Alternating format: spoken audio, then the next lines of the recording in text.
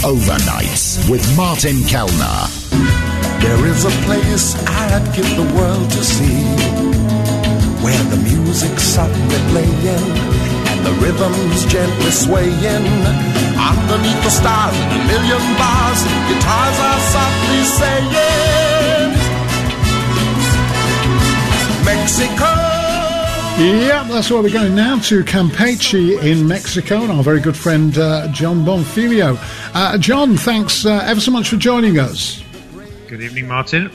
Good evening to you. Let's start off with Frida Kahlo. The reason I'm saying is that I put Frida Kahlo's picture on my little tweet that was advertising the show.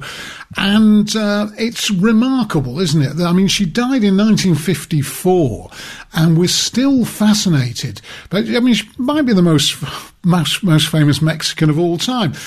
We're still fascinated by her life and death. And now the story is being talked about. It's been in most of the papers. That she didn't die from a pulmonary embolism, which was the official cause of death, but was actually assisted in her death by her husband Diego Rivera, which I presume is quite a story in Mexico.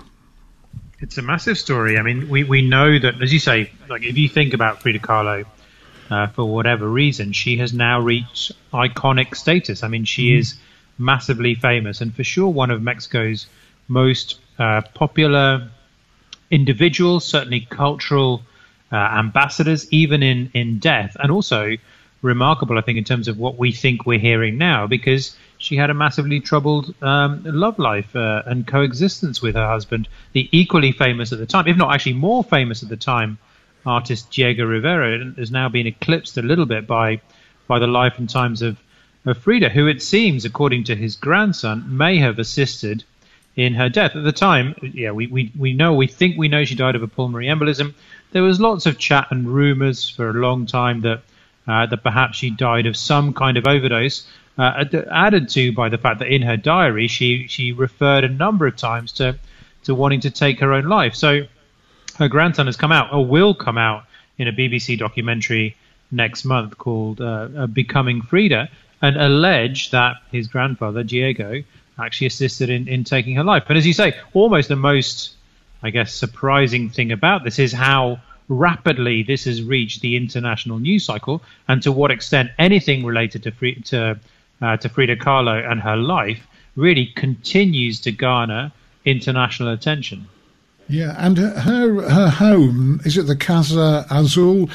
Or the Blue House, is one of Mexico's big tourists. She lived, was it the south side of Mexico City? It's one of the big tourist attractions in Mexico City. It is. It's in what was a distinct little town village south of Mexico City back in the day called Coyoacán, an outpost, but now is firmly just one of Mexico City's southern neighborhoods. And every day there are queues that go round the block and then another block, and the attraction generated by her is absolutely, continues to be absolutely remarkable. Yeah, and another sort of high-profile figure in Latin America whose death is being questioned is the Chilean poet, who I'm not familiar with, I have to say, the Chilean poet Pablo Neruda.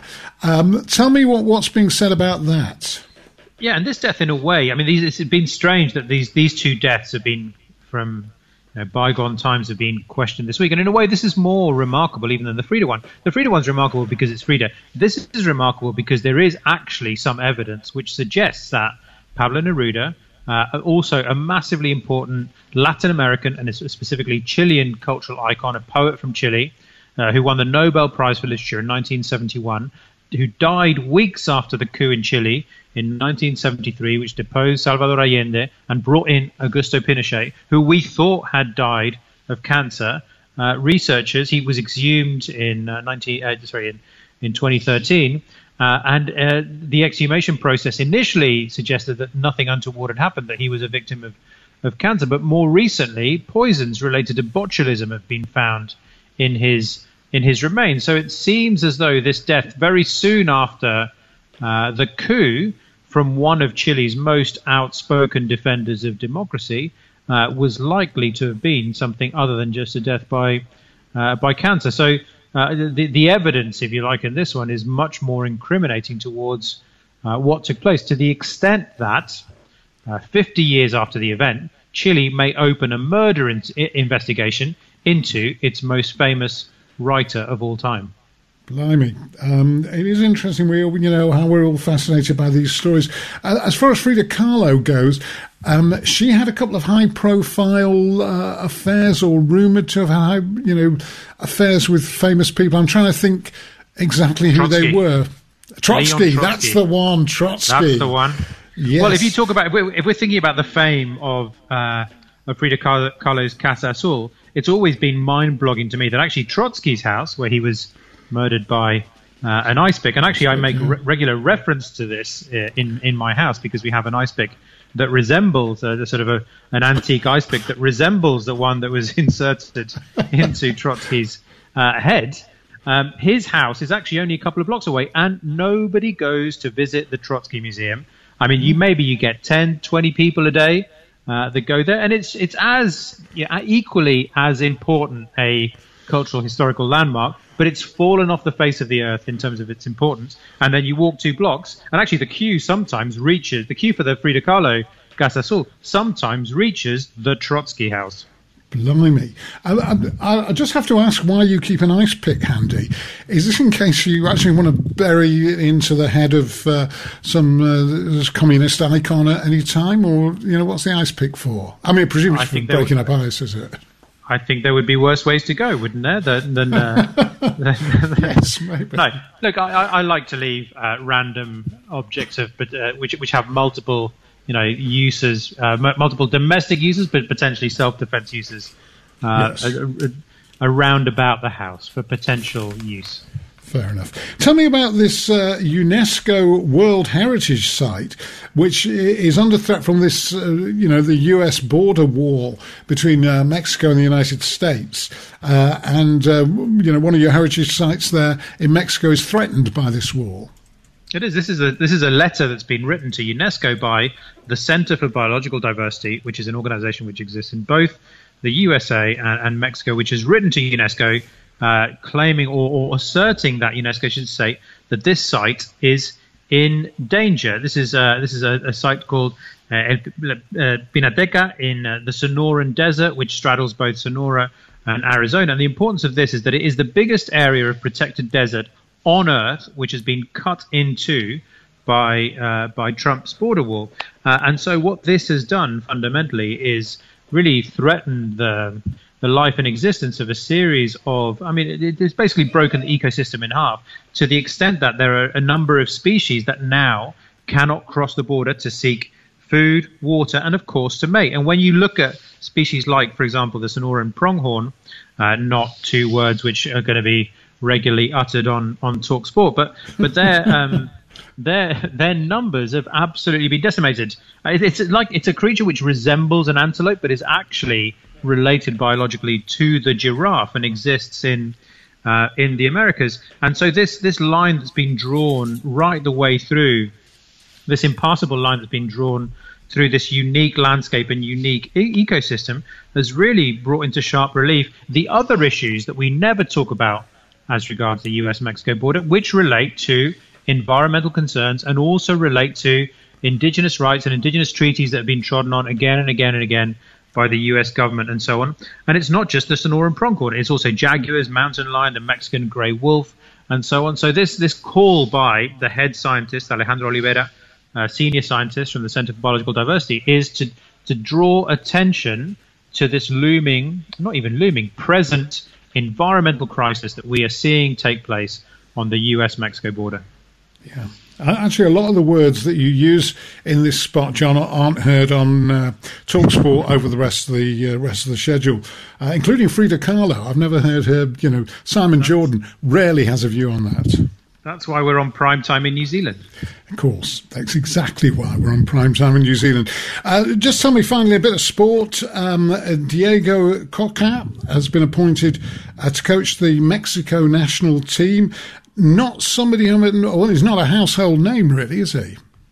Not at all. And somebody who wasn't in the running at all up until the point at which he was appointed this week, and that certainly generated consternation here. He was the head coach of Tigres for just 5 games before he was appointed, and then moved on to become the national selector. And prior to that, he was the manager, the head coach of this team, mid-ranking sort of Liga MX side called Atlas that hadn't won anything since 1951. But under in his tenure, they won 2 championships in 2021, 2022, and he was voted best manager during that season as well. But the consternation around the appointment here relates to, well, I think 3 things. The first is that he's Argentine, and Mexico and Argentina have, let's say, a conflictive history. The second thing is the fact that he really didn't have much of a playing career to speak of. I mean, perhaps a more marked playing career than a sort of Ron Atkinson, but certainly nothing to shout home about. So an unspectacular appointment to that extent as well. And then the third thing, which is almost the most important really, is that his playing style is the kind of standard counter-attacking, compact defence, highly organised, waiting for a team to lose the ball, and then launching direct counterattacks. And if you think about how Mexico perceives its footballing style, it is not a counterattacking style. It is about the beautiful game. It is about talented. I mean, obviously, this hasn't played out in international tournaments for a long period of time, but how Mexico sees itself in its mind's eye in terms of its footballing prowess is great degrees of skill and playing amazing football, almost tiki-taka Barcelona style, that sort of game, which Diego Cocca is emphatically not going to bring to the team. And when you've also had a series of really high-profile international managers who've been linked to the job and a complete overhaul of Mexican football, and then the final appointment is this Diego Cocca, leading up to the 2026 World Cup, which is going to take place at least in part on Mexican soil. It's definitely left a lot of supporters here open-mouthed with disappointment. Yeah, he likes the press, doesn't he? He likes to do what Jurgen Klopp does. He likes to press high up the pitch at that point. Yeah. But yeah, and it's important. I mean, this next World Cup, because some of it will be played in Mexico, obviously they want to do as well as possible. So I don't know if somebody may have identified that, that's the style that they'll need to succeed. Very possibly. But if you're going to do that, you need a highly motivated team of individuals who buy into a team ethos, which, let's say politely, is not something that Mexico has evidenced over the last generation. Sure. Yeah, absolutely. As always, John, thank you ever so much. We'll talk again very soon. No problem. Take care. And you. Good man. There we go. John Bonfiglio joining us from Campeche in Mexico.